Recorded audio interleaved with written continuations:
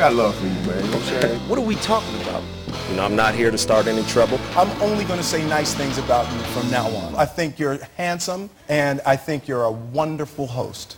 I'm fat and I'm overweight. Just don't say anything silly. I was waiting for you to say that. I'm not laughing about it. You think this is funny? I take it serious. You know, I don't want y'all to take anything out of context that I'm saying. He's very funny. He likes to joke around a lot. As a personality and as an entertainer, yes. This is going to be really quick. I'm not taking any questions. Go ahead and get comfortable. I'm going to talk for a little bit. You're listening to Cabbie Presents, the podcast. Thank you for clicking and downloading the podcast, whether you found it on iTunes or my Facebook page or the TSN Facebook page or on Twitter.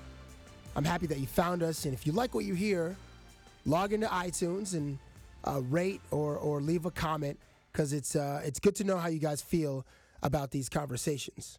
I'm flying solo today, so you'll be annoyed by my voice for the next hour or so. But the two guys that I have on the podcast, you may not be annoyed by them. In fact, you won't be annoyed by them because they're pretty interesting guys, and we're in for a great conversation. Now, the intensity of the first round of the NHL playoffs is reaching historic levels with all the suspensions and the disciplinary actions, and you know, as it is, it's super exciting for the fans. Now, with that said, joining us on the podcast are two members of the Philadelphia Flyers who are in the most exciting first-round matchup in the 2012 NHL playoffs. And our first guest is on the phone. If it's going to be an interview, I'm going to conduct it. So I'll answer my own questions, ask myself the questions, then give y'all the answers. And to start out this candid conversation, a good friend of mine and a talented young hockey player from the Philadelphia Flyers. Although he doesn't look like a Broad Street bully, my guy's pain threshold is very high, and you can't bully him off the block. Wayne Simmonds from the Flyers joins me. How you doing, dude? Not bad. How you doing, bro? Wonderful. Hey, first and foremost, congratulations on a breakout season, man. Thank you. That's great to see, man. That's like, and I have to give you props on being a warrior, because in one weekend you took a puck in the face on a Saturday. You're still bloodied, and you do the intermission interview, blood streaming down your face. You know, you go get 4 stitches in your eye and your nose, and then the very next day you're in a fight with was it Derek England? Yeah, Penguins. Yeah. Yeah. So like, dude, you're absolute warrior, and so how much did ego factor into you having to go back out there to finish that game and even play the next day? I don't even know if it was so much ego. It was just more. You know, I could still see, so I had to go help out the boys.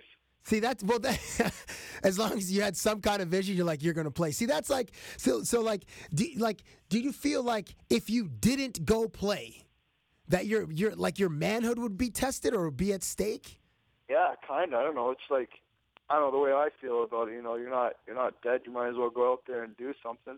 I think, I don't know if I'd be looked down on or anything like that, but I don't know. That's just the kind of person I am. Dude, you hockey dudes are a different breed. You guys are extremely, extremely mentally and physically tough.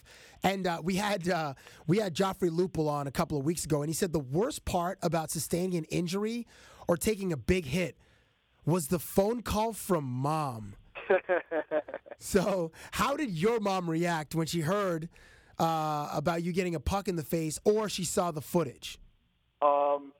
I don't know, she's been trying to tell me since the beginning of the year that I should probably be wearing a visor, and I was just like, listen, it's not your body. Like, leave me alone. And then, obviously, I don't think she was too happy about that. She was happy I put the visor back on for a little bit, but now it's off, and she's back on me again. Of course. That's how moms are. Like, Mom, I know you created me, and thank you, but now I'm my own man. You raised me to be a certain man, and I'm tough, and I'm going to go play this game that I love. Yeah, she should be happy about it. Hey, so the movie Battleship is coming out, and it's like this huge blockbuster movie. It's like I think it comes out in April or May. $200 million movies with Liam Neeson and like Rihanna's in it, and it's based on like in like an 80s board game. When you were growing up, and do you grow up in Markham or Scarborough? Scarborough. In Scarborough, Ontario, Canada, for our American homies that are listening. Growing up in Scarborough, what's the board game or board games? What were they that you played with your family? Candyland. I remember playing that one at my aunt's house a whole bunch of times. Candyland? I've never even heard of Candyland. You never played that before? No, dude. No, I don't even know. Like, I saw the movie Candyman, and that freaked me out. Candyland. Candyland. No, I don't know that one. Is that like Hungry Hippos? I don't even remember what it was. It's just you go around and like, I don't know, it's like any other board game. You go up and down stuff. I don't know. I played that and Snakes and Ladders. Okay. Do you play? Okay, so now I don't know if you're an iPhone guy, but you probably have an iPod. Do you play Words with Friends or what's some other ones that you could play with other people? What's the? They got a new one, Draw Something. Draw Something. Yeah, I've heard of Draw. Yeah, do you play that one? Yeah, I'm on that one. I just got onto that right now. I got about like a million people invite me, but I only play with people I know because I'm not the best drawer. I probably look like an idiot. Do you draw like you're still in grade 4? Yeah, I draw stickmen. It says you got those stick legs, which we will address later on. Hey, where are your parents from? My dad's from Nova Scotia. Okay. From like the Halifax area called North Preston, and then my mom's born in Toronto, but like her ancestry is Jamaican and Bajan. Okay, so when you're in shout out to North Preston. I've been to Nova Scotia a few times. I've been to Dartmouth, but I call it Dartmouth just to disrespect it because it's across the bridge. Yeah. Like Oakland is across the bridge from San Francisco. Yeah, exactly. So when you're in Philadelphia, where do you get like home cooked type meals from? Certainly that Caribbean cuisine. The only thing I do, like I order, like I love Jamaican food, so like I love oxtail, like stewed chicken, stuff like that. There's this one place called I think it's Rio Cobra, and I order takeout from there like every other night. No, is that on South Street? I went to when I was in Philadelphia a couple years ago. I went to a spot on South Street. It wasn't like traditional Caribbean food, but it was like Caribbean-esque. Is that the spot? Is it on South Street? No. I couldn't even tell you where this place is because I don't go out too much. Honestly, I stay in my house and I order takeout. Oh, okay, that makes so sense. That's my style. So I'm on the internet every night trying to figure out what I'm trying to eat. Nice. Wait, so how come you don't go out? I mean, I understand now that you're in the playoffs. Like, is the team on like a self-imposed lockdown? No, not really. It's kind of, I don't know, we're professionals. You can do whatever you want, but, you just got to be smart about things. So, okay, but you don't really go out that much. And you play in a city where there are like some heavyweights, like Michael Vick plays in Philadelphia. Ryan Howard and Roy Halladay play in Philadelphia. Who am I missing? There's you guys, and who am I missing? I'm missing. The football team, the baseball team, the hockey team. Jackson, right, and Iguodala. Right, and Iguodala and some of those dudes. So wait, what's your visibility like? If I go out, I'm going to be spotted 100%. Is it spotted in like camera phones, like out like every time or what? Yeah, probably, most likely. I don't know. Philadelphia's crazy. They love sports here. We have probably some of the greatest fans of any city, and they just love sports. You go out, people here aren't shy. They're going to try to take pictures of you regardless of what you say. So after, no thanks, guys. Like, no, hey. So I'll go around the corner and come back. Yeah, exactly. So after HBO 24/7, that amazing reality show, did you notice a bump up in your, visibility around town? If those times that you had gone out? Oh yeah. Actually, funny story. I had the crew followed me around one day. I went to do this event for the Schneider Foundation. Mr. Schneider does an awesome foundation for the inner city youth to allow them to play hockey.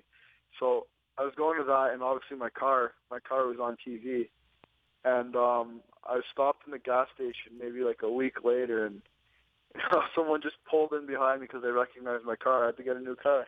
Oh, really? Yeah, everyone was recognizing my car and like stopping me and stuff. So wait a second. You're at the gas station. Some guy pulls up behind you and then comes to your window like, "Hey, Wayne, what's up?" Like that kind of thing. Yeah, I was pumping gas, just chilling there, and some guy got out of his car and walked up to me and he was like, "Yo, you need a car wash." He gave me his card and he was like, "I saw your car on TV." He's like, I just want to give you a little shout out and whatever. Here's my card if you ever need a wash. Okay. Oh, so wait. So he was saying like, "Yo, man, you're a $1 million athlete. Get your whip on point." Yeah, but they made it look good in HBO though. The thing was shiny as hell. Okay, wait. So what car did you have? I had an Infiniti FX35. It was all blacked out, windows tinted. Like all black everything. Rims, all black everything. So what do you have now? I got a Denali. A Denali. Oh, dude, you're obviously trying not to be more covert. Denali's like the biggest car you can buy.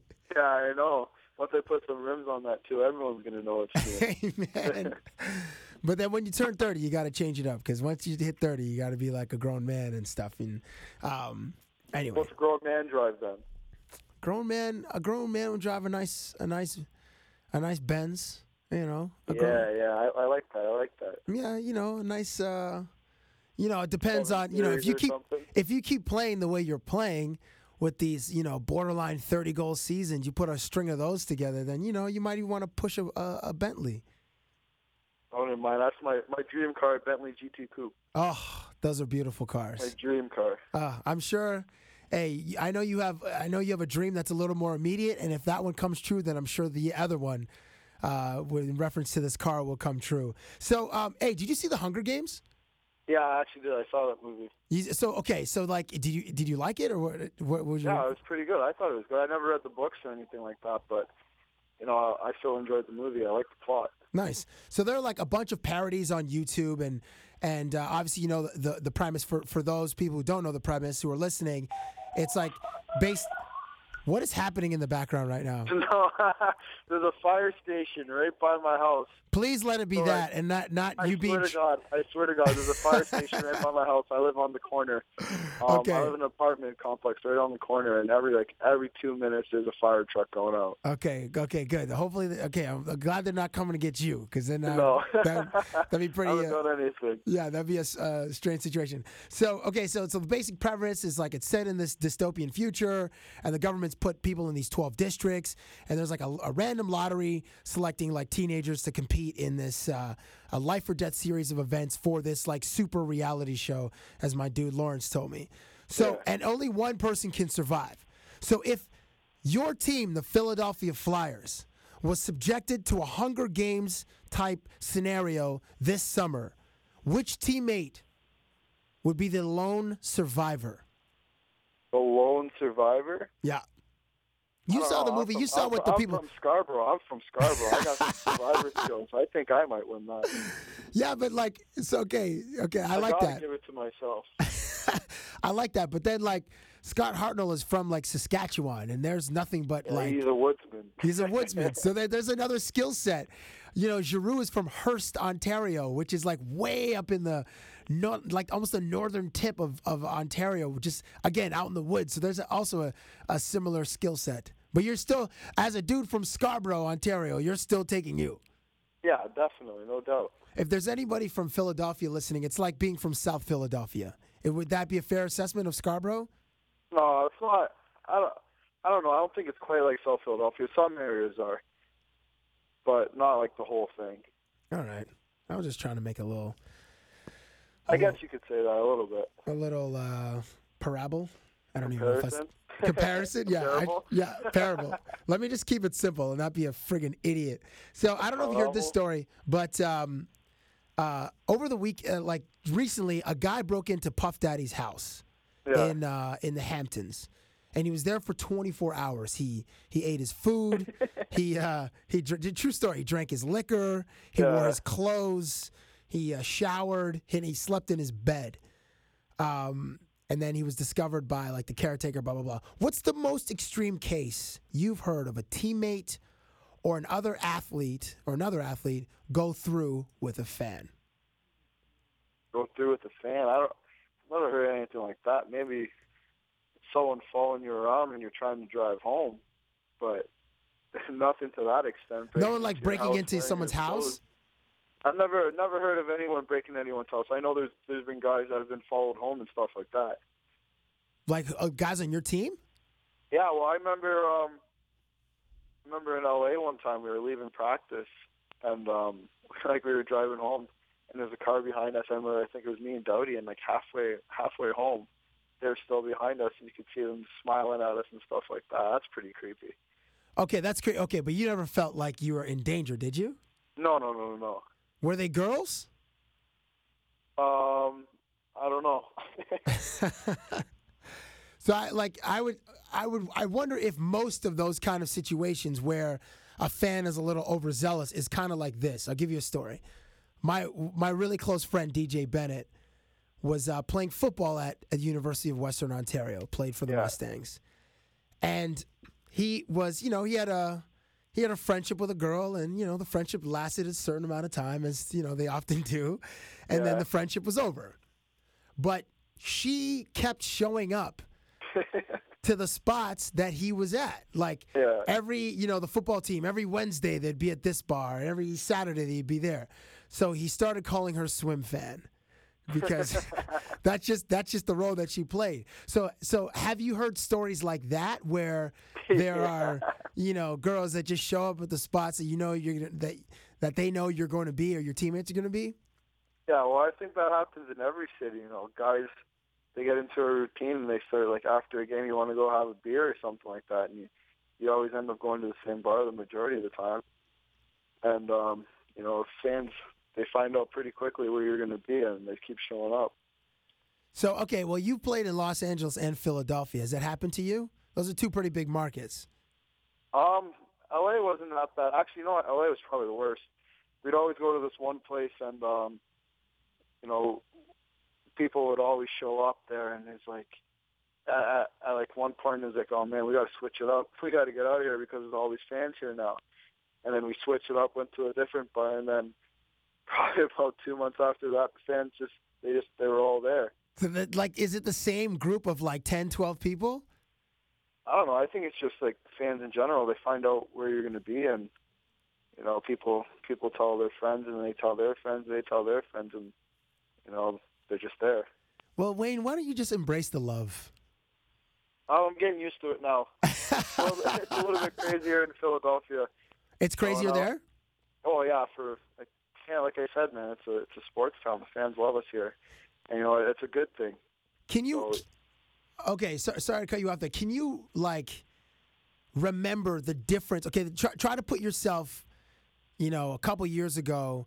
Can you remember, in that sort of state of mind, can you remember the difference in the playoff environment between Los Angeles and Philadelphia? LA wasn't too bad, actually. LA was pretty good in the playoffs. They all had like white towels, and most of them wore black. But I think Philadelphia is just, people here are crazy. They love the Flyers, and I think it's just like there's an intensity level in the building that I just don't think is really matched anywhere else. In L.A., recently, like Kobe Bryant, he brought his family to the same game that David Beckham was at the same game that Will Ferrell was at. Yeah. So, you have, legit huge stars that go to hockey games in Los Angeles. Philadelphia, I don't know if there's that same, maybe if they're actors in town and they're shooting a movie in Philly or whatever, maybe they'll come by. But you have that element to Los Angeles. So if that element is not present in Philly, then what replaces it? I think it's you get the true fans. You get the real people that they just love the sport, and they're just not going just for the sake of it. So I think that's the beauty of Philadelphia. Nice. Now, before we get into a brief discussion about the playoffs, I have probably the most serious question I'm going to ask you in this entire conversation. This is very serious. I need you can't smile. I don't you need to sit down when I ask you this. All right, I'm sitting. Between Lamar Odom, Kevin Durant, and yourself, who has the skinniest legs in sports? I don't know. Kevin Durant's legs are pretty skinny. Now, people see, like, for people who don't ever get to meet you. Hey, do you ever wear shorts in the summertime or just wear pants? Because It's funny. I actually got a story about that. My uncle, one time I remember when I was younger, him and my dad were just sitting in front of the house just chilling, and I came out in a pair of shorts, and my uncle was like, "You better put some pants on. You're never gonna get a girl." honestly, I've seen you a couple of times at in Los Angeles and in Philadelphia, and like, dude, like in the first grade, we used those pencils, those HB2s, like the primary printers, and your legs are about as big as those. That's what. You ever seen a thoroughbred racehorse? Yes, I have. Yeah, what do their legs look like? How powerful are they? Well, yeah. Well, where their ankles, and yeah, they're pretty skinny, but you know the thighs. That's where in the backside. That's where all that power comes from. But that's a great comparison. Power. So you're Wayne Simmonds, the thoroughbred. Yeah. Very nice. Every time someone says that to me, that's what I say. That's what you fire back at them? Yeah, I gotta. So wait, it's my only line of defense. What else am I gonna say? And it's a great line of defense. Hey, so do you wear shorts in the summertime or no? Or has your uncle scarred you forever? It's hot outside. So you do? I gotta wear shorts. I can't wait till I see you again, man. I'm gonna just start laughing on sight. Hey, so okay, so quickly, back in the '90s, probably like you were born. When are you born? Like 90? How old are you? No, 88. I'm 23. 88. Okay. So in the '90s, there was a famous sports writer named Sam Smith wrote a book about Michael Jordan called the Jordan Rules. The Jordan Rules. It was a poignant book. It's about their first year winning the championship in 1991. So the book chronicles like how Jordan, would get favor from the officials, and he would get certain calls because of his status. Yeah. Now up until this point, do you believe that Sidney Crosby has a certain set of rules? I don't know. I don't know if you can say that in this series. I think they've taken a lot more. No. I'm just saying in general. Maybe not just this series, but in general. In general, I don't know. I think everyone plays the same game. Well, the refs are going to call it. I think sometimes it's. I don't know. I can't even really explain that. I don't. No comment. Yeah, you can't no comment. You put me in a bad situation. What do you want me to say? What are you talking about? You can just say yes or no. Like, yeah, you think that he gets certain treatment, or no, he doesn't get certain treatment. No. I'm not. Hey, listen, I'm not. This has been known as the throw. Put words in my mouth. No. I just ask questions, Wayne. This has been known as the hashtag Under the Bus podcast, where we just throw people under the bus. So. Yeah, so I don't have to answer the question. I'm not being put under the bus. It's also the 100% fact-free podcast at times. So, your perspective in this situation might be tough because you're so entrenched in this battle with Pittsburgh. But could you have imagined a time when Crosby's public image took a hit like it is right now? I don't think so.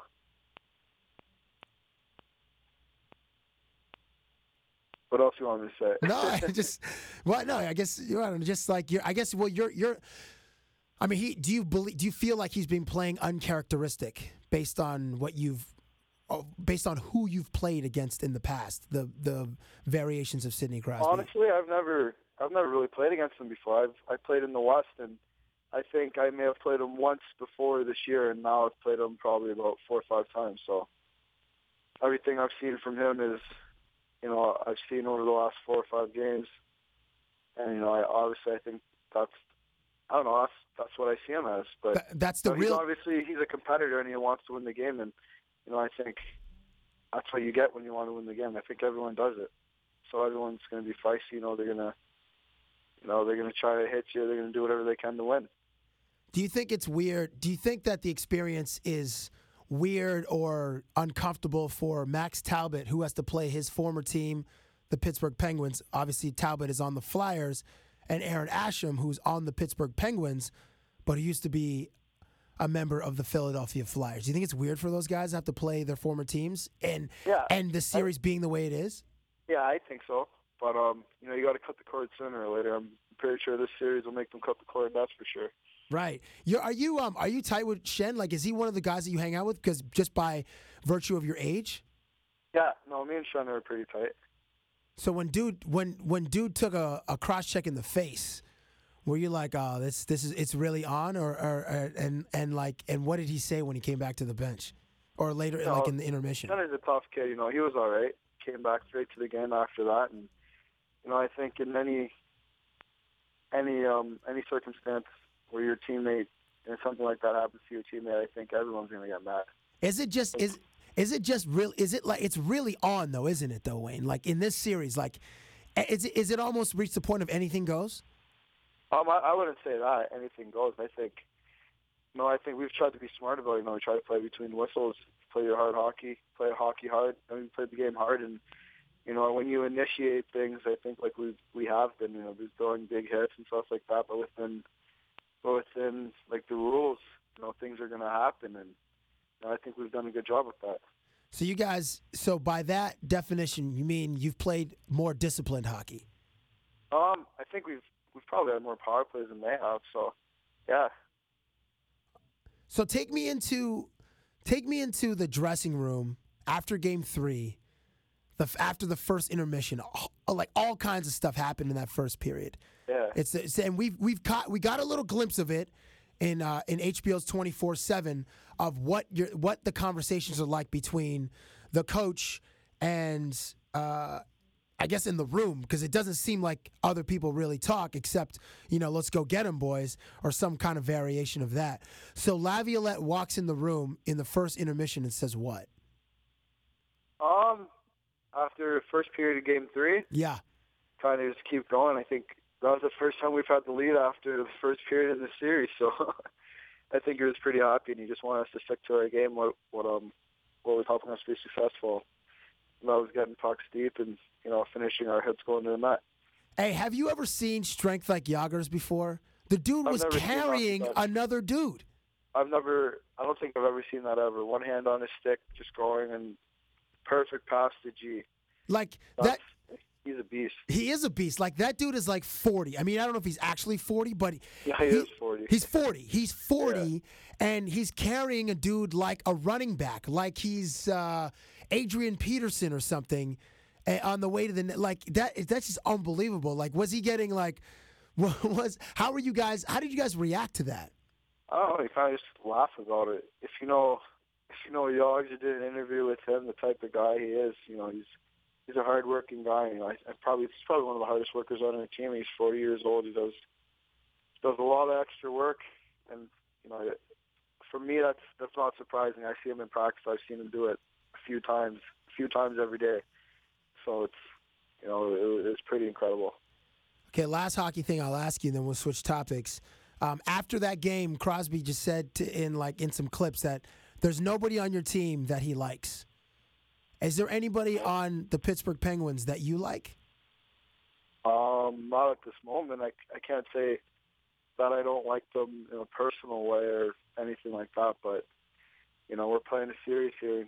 It's a battle, and once you step on the ice, I don't think you're supposed to like the other team. Well, yeah, obviously, but guys have friends around the league and stuff like that, and I don't know. Have you ever played in an intense rivalry like this one? No, this is probably the most intense rivalry I've played in. I think the only other time where there's been kind of animosity like this was probably my first year in the playoffs when we played Vancouver. I remember that. Yes, I remember that.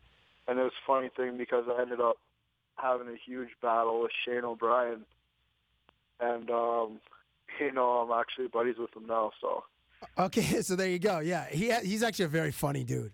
Yeah, exactly. He's a fun dude. It's like it's one thing when you're on the ice, you don't like anyone really, but I think it's completely different when you step off the ice. Now switching gears, PK Subban was on the podcast I think a couple weeks ago. What was PK saying? PK's hilarious. Like I just saw PK on the weekend, and I want to tell this story, but I can't tell this story. I'll just have to text it to you or something. Yeah. So PK played his junior, I think he said in Belleville. Yeah, he played for the Bulls. Right. And he had to listen to country music a lot. And then he actually became a fan. We were having a music discussion, and he became a fan of some country music artists. Now, where did you play your junior? I played at Owen Sound in Sault Ste. Marie. Okay, so also remote, small town Ontario places. Oh, yeah. So what kind of music were you subjected to? My first year, it was a lot of, like, I don't know, the guys listened to, like, a lot of, like, pop rockish kind of stuff. And then like Nickelback? Country, I think country comes, like, when you're in a hockey room, like, a lot of the guys, they love country music, so you're not going to listen to it no matter what. So, okay, but have you then become a fan of anything, of any country music artists? You know what? I don't mind it. Really? I don't mind listening to it. Some songs are all right, but it's not like, I don't think it's something I'm going to race home and download and put on my iPod, you know? Yeah, I understand. Like, if it's on, I'm not going to complain. It's all right. It's okay. It's Name a song or an artist who fits in that description, what you just said. You're not going to complain that it's on. I couldn't even put an artist with the song. Tell you the truth. Well, sing me 4 bars. I can't even sing you 4 bars from a country song. I'd have to think about it. I'd sound like an idiot. I'm not a singer. Apparently, you're not an artist either. No, I'm the worst. But you're. I don't know. I heard you get one of 3 things when you're young. You're either an athlete, you're artistic, or you're smart. Huh. So I only got the athletic one. Oh, that's pretty interesting, dude. I'm neither of any of those 3. I'm fat. That's the category I'm under. I don't think that's a category. You got to be one of the 3. Oh, boy. An artist. Geez, that's going to take some deep contemplation and some self-reflection. Hey, you never heard that one before? No, I did. I'm thank you for giving that to me, man. Based on those 3 categories of dudes, artists, athletes, smart individuals, it's clear that I need to put in some work, not in the athletic department, not in the brains department, in the artistic department. Whereas you cannot sing, I'm going to be working on my vocal cords because I need to fit into a group, and that might be the best chance I have. And you're in a position where, if everything goes according to your guys' plan that you set out a long time ago, then very, very big things will happen, and that dream the dream that I know that you have, that you dreamt of when you were younger, may come true. So I wish you luck on that journey. And man, it's been exciting watching you play, and this series with Pittsburgh has just been unbelievable for the fans. So keep it up, man. Keep it intense and do what you got to do, homie. Thanks, bro. I appreciate that. My pleasure. So I'll see you this summer, and if I see you with shorts on, definitely expect a few comments. Don't say anything. Yeah, no, you can expect them. Let me be. I'll let you live after I rip you a little bit. That's cool. Wayne, thank you so much for being on the podcast, man. No problem. My pleasure. All right, dude. I like that Wayne just gave me some knowledge. I mean, it's not surprising because he's an astute 23-year-old, and even though he's in the athlete slice of the pie in the pie chart, he's got a good head on his shoulders. And I should aim to be in the smart person category, not the. I should pick up some more Malcolm Gladwell books or Jeremy Scahill or Michael Lewis. Who else have I heard that's great? Matthew Taibbi, Michael Moore. I love Michael Moore. And being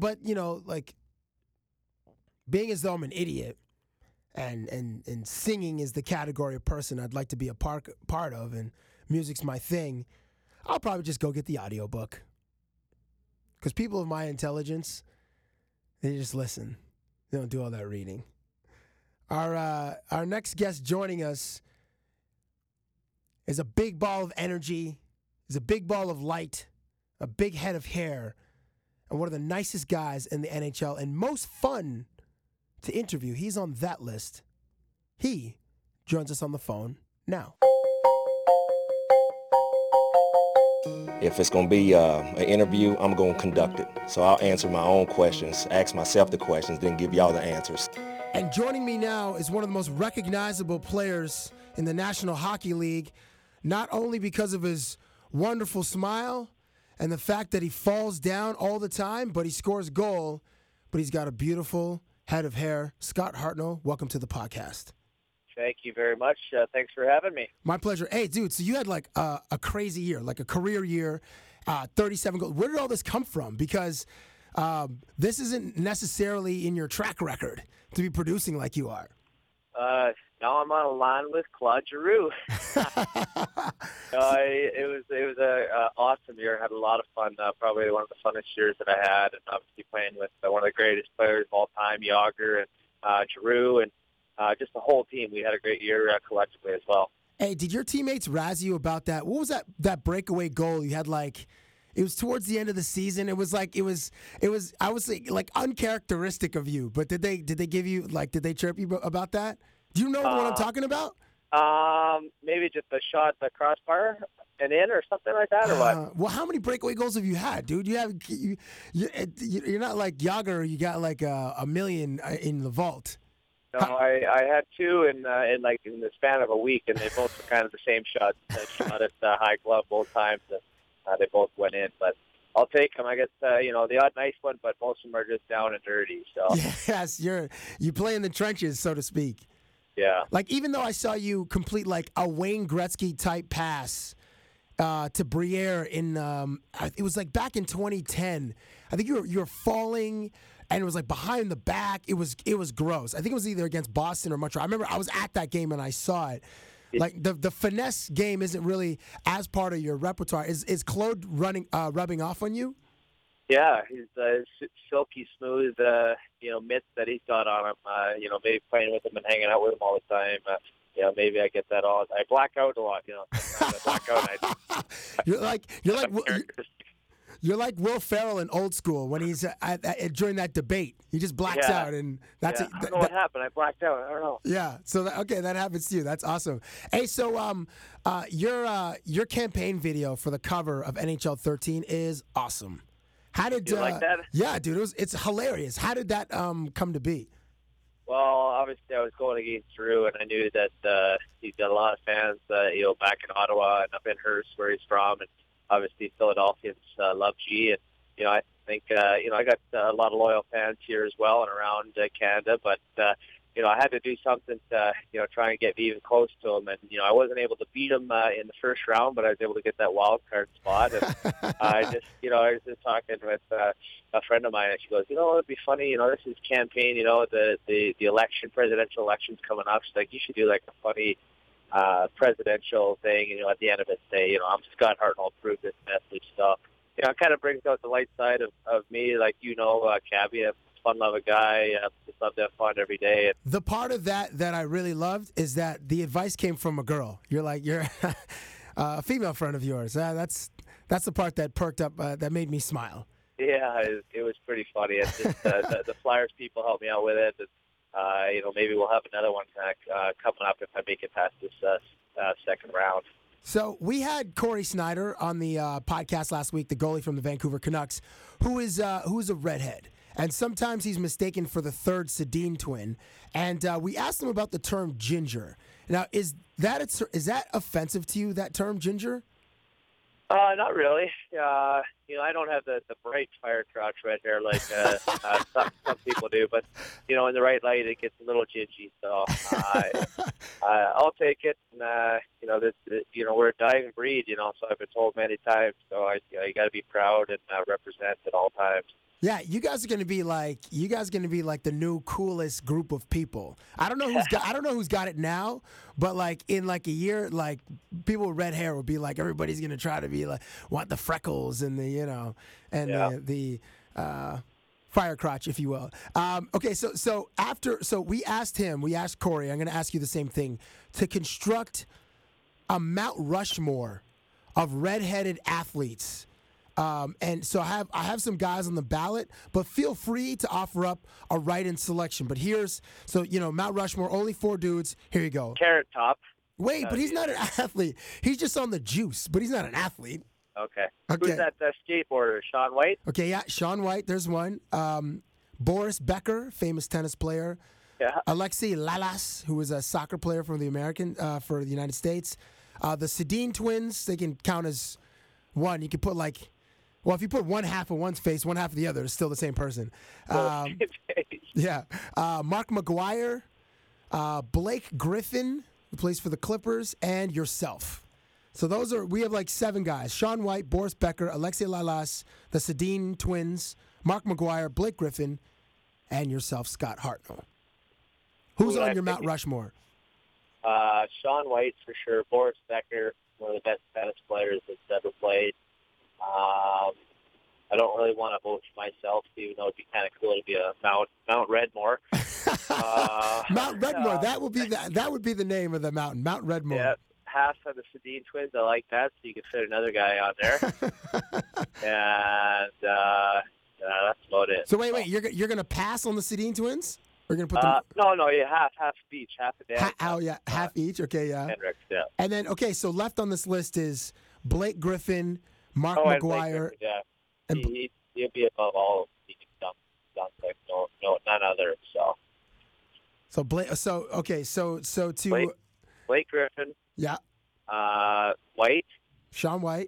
Boris and the Sedins. Boris Becker, and one half of Henrik's face and one half of Daniel Sedin's face on Mount Rushmore. Okay, so let me just switch to the playoffs real quick.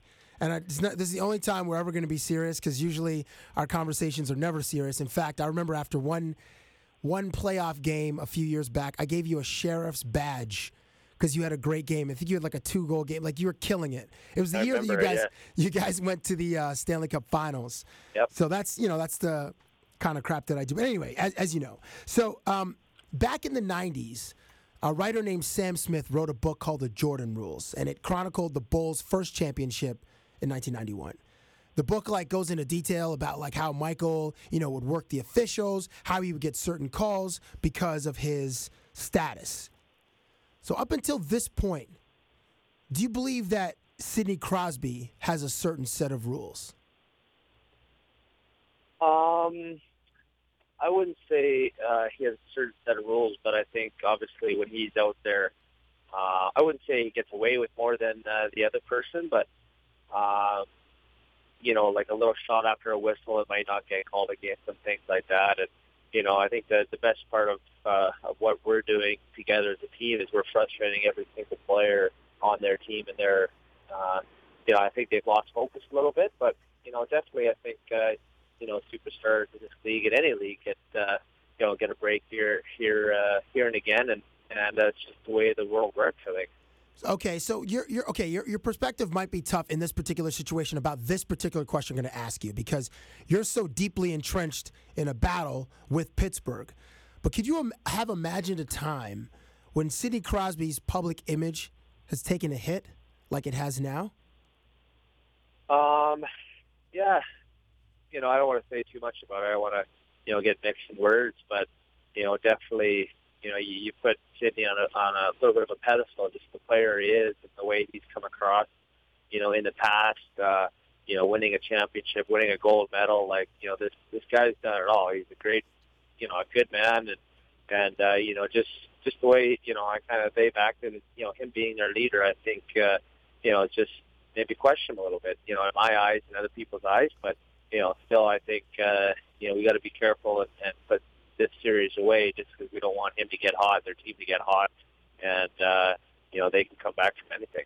Dude, you played Pittsburgh 2008 Eastern Conference Finals, 2009 the first round, and now this one in 2012. Are you surprised that he has played the way he's played? And I don't want to say that he's dirty or anything, maybe he's just more intense, but are you surprised that he's kind of, taking little cheap shots and this seems a little uncharacteristic of him? Yeah, that's a very good word, uncharacteristic. And, it is the playoffs, and I know that, we're trying to do everything to win, and they're trying to do everything to win. I just, I've never seen that side of the Pittsburgh Penguins before, taking cheap shots. And, getting in all these altercations, and usually the more focused group. And for the first 3 games, I think that's we've kept our cool. We've been smart after the whistles, and in the heat of the moment, you want to protect your teammates and do this kind of stuff. And who says that I wouldn't go overboard after something happens to our best players? So I'm not trying to act like a saint or anything like that, because I'm not. But definitely you respect the rules of the hockey game, respect our what we got going, and respect each other even though they're on the other team. Dude, it's almost like a role reversal, because you guys are the Broad Street Bullies. You guys are the team that's normally scrappy, beats dudes up. Like that's been the characteristic of the Philadelphia Flyers, which that sort of style of play was established in the 70s and certainly is evident in the last 4 or 5 years. So it's kind of is that strange that like these teams have to play that style to beat you, and they're not beating you, but like that's how they feel they need to play against you guys?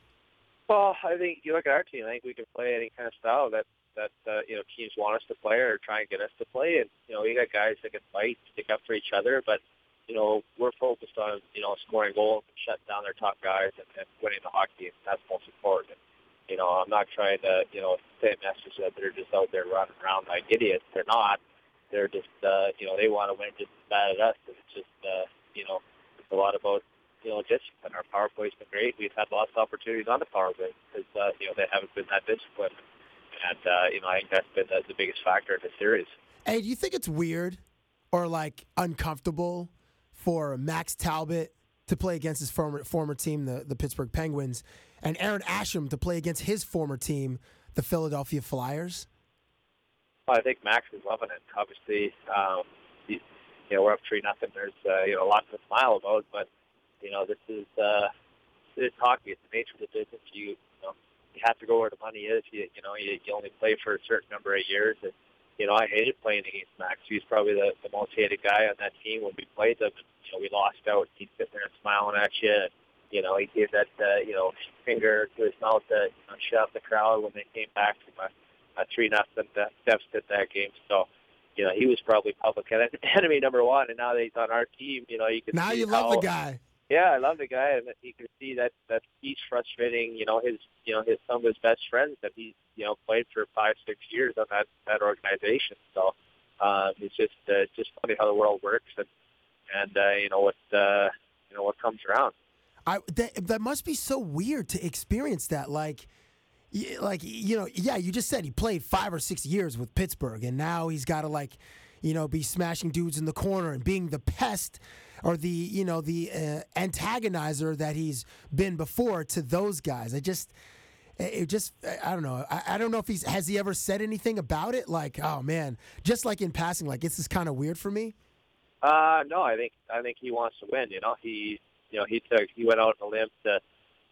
Come to a bitter rival, across the state, and the opportunity that he got there, scoring 2 goals in Game 7 Stanley Cup Final to bring back the cup to Pittsburgh. Like he had every reason to stay there, and he went out on a limb to come to Philly, and I think he believed in our organization, believed in players that we had and have, and hopefully this is our year, and we're happy to have Max. He's had a great series so far. He's got 2 or 3 goals. And, he's just being a pest, which he does best. Okay, I got 2 more, and then I'll get you out. So after this is the last hockey question I'm going to ask you. After that Game 3 loss, Crosby said in a press conference or just in a clip, he doesn't like anyone on your team. There's nobody that he likes. So with Aaron Asham aside, since you guys were teammates for a number of years in Philadelphia, is there anyone that you like on that team, on Pittsburgh's team? To be honest, I've met a couple of guys, a couple of different times at, NHLPA meetings and stuff like that. And it's weird. In the hockey world, you don't really find too many bad guys, you know what I mean, that you wouldn't want to go have a beer with or you wouldn't want to go for a round of golf with. You hear mostly positive things about almost every guy, and even guys that you hate the most, like Brad Marchand from Boston. Like I hate you hate that guy to play with him, to look at him the way he plays, and he gets under your skin, and and then Claude Giroux, he played with him at maybe World Juniors or something with his roommate, and they had the best 2 weeks of their life together. You know what I mean? This guy's awesome, and she's like, oh, geez, you wish you'd hear the exact opposite, that he was just a nasty guy, a bad dude, But you hear these stories about these guys that are great guys, and hopefully. I think myself as a good guy off the ice and a fun guy. You know me well, Cabbie. And, these guys hate me, but if I was a teammate, I'm sure they'd say that they love me. But who knows? But it's part of the game. As we said it best. He doesn't like anyone on our team, and I don't think any of us like any of them either. So it's just part of the deal. You are a good dude. Okay, last question. This is the most important question that I'm going to ask you in this particular conversation. With your play, Scott, and your physical look and your extroverted personality, it's very you're ebullient, you're great, you're friendly. You're a marketer's dream. Your hair is your signature style. Last week we had Chris Versteeg on the podcast, and with his current style, he's put himself in a category of great hockey hair. And he was honored to be on the list that I will read for you. And I would like you to rank the top 5 from this list of players with great hockey hair. Now, don't be. If you're humble, I'm going to punch you in the face. Do not be humble, okay? All right, am I on the list? Of course you're on the list. Okay, here's the list. In no particular order. Roberto Luongo, Chris Versteeg, yourself, Scott Hartnell, Erik Karlsson, Claude Giroux, Steven Stamkos, and Ryan Smith. 7 dudes. You have to pick 5. One more time. Luongo, Versteeg, yourself, Karlsson, Giroux, Stamkos, and Ryan Smith. Your top 5, sir. I'm surprised Henrik Lundqvist's on there. He's probably got the best hair in the league, that guy. Do you want to write him in? I mean, it's hard to see it out of the back of his helmet. I mean, we rarely see the back of his head. Yeah, true. He doesn't have the long, the hockey hair, but you look at his hair, it's, in a photo shot or something. Doesn't have a hair on the face, that guy. Jesus. But no, I'd take number 5 would probably be Ryan Smith. Okay. He's had that hair a long time. It's classic hockey hair. He's had it since before he lost teeth. Yeah. Number 4, let's throw Steger in there. Versteeg. He's got some nice. It's straight though. Straight long hair. It's a little bit longer than City. Number 3, you got to give it to goalie Luongo. He's got the curly kind of long mullet there. It's pretty nice. What are my other choices? They're still on the board. Karlsson, Giroux, Stamkos, and yourself still on the board. 2 spots left. I'll throw myself in number 2. What? Wow, that is okay.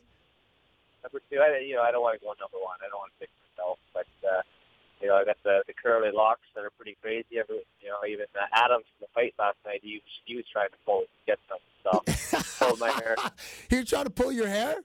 Yeah, he did pull my hair. What? How can a grown man do that to another grown man? It's not. We're not in grade 3. I know. I don't know what it is, but and then I'll say number 1, little Swedish guy from Ottawa, Karlsson. He's got with hair. When he goes, he's like the fastest skater ever too. So when it gets going, it gets flopping in the wind. It moves a particular way when he went in the wind when he's moving. So fast, that guy. Okay, so to review, the hockey hair pantheon, according to Scott Hartnell, goes like this. At the 5, Ryan Smith. At the 4, Chris Versteeg. At the 3, Roberto Luongo. At the 2, Scott Hartnell. Number 1, Erik Karlsson. Love it. I love it. Other than Hartsey, we got to get you a nickname, dude. It can't just be Hartsey. I don't know. That was my Twitter. Well, my Twitter name, Hartsey19. So it is what it is. You gonna find one for me or what? Yeah, like the next time we hang out and like based on like it's got to come organically and just in a hangout session or we go somewhere or something and it'll come up. We'll find something that works and find something that's perfect for you. All right, good stuff. This time of year is awesome, and when old rivalries become new again, it makes for an exciting viewing experience. And the Flyers-Pens opening round series is fireworks. So thank you to Wayne Simmonds for sharing his thoughts about the series, Scarborough, Ontario, and his thoroughbredian skinny legs. You can follow Wayne on Twitter at Simmonds17. That's at SIMMONDS 17, one word. And also huge thanks to Scott Hartnell for joining me in conversation. Scott, you should be on the Mount Redmore along with Sean White, Boris Becker, and Blake Griffin. Thank you for giving me Mount Redmore. But that's only one man's opinion. You can follow Scott Hartnell on Twitter at Hartsy19. That's at HARTSY 19. Again, one word. Lastly, on this week's Cabbie Presents, we take you to the backwoods of Arizona on set of Steve Nash's new vitamin water spot. It's pretty funny. He's dressed in a cowboy outfit, so you'll be entertained. 'Cause Steve Nash, at the very least, is super entertaining. So that's Friday on SportsCenter, and you can hit me up on my Facebook page, facebook.com/Cabral Richards, or on Twitter at TheRealCabbie. Cabbie spelled CABBIE. Thank you for listening, and I'm Cabbie, and I'm gone. Thank you for listening to Cabbie Presents, the podcast.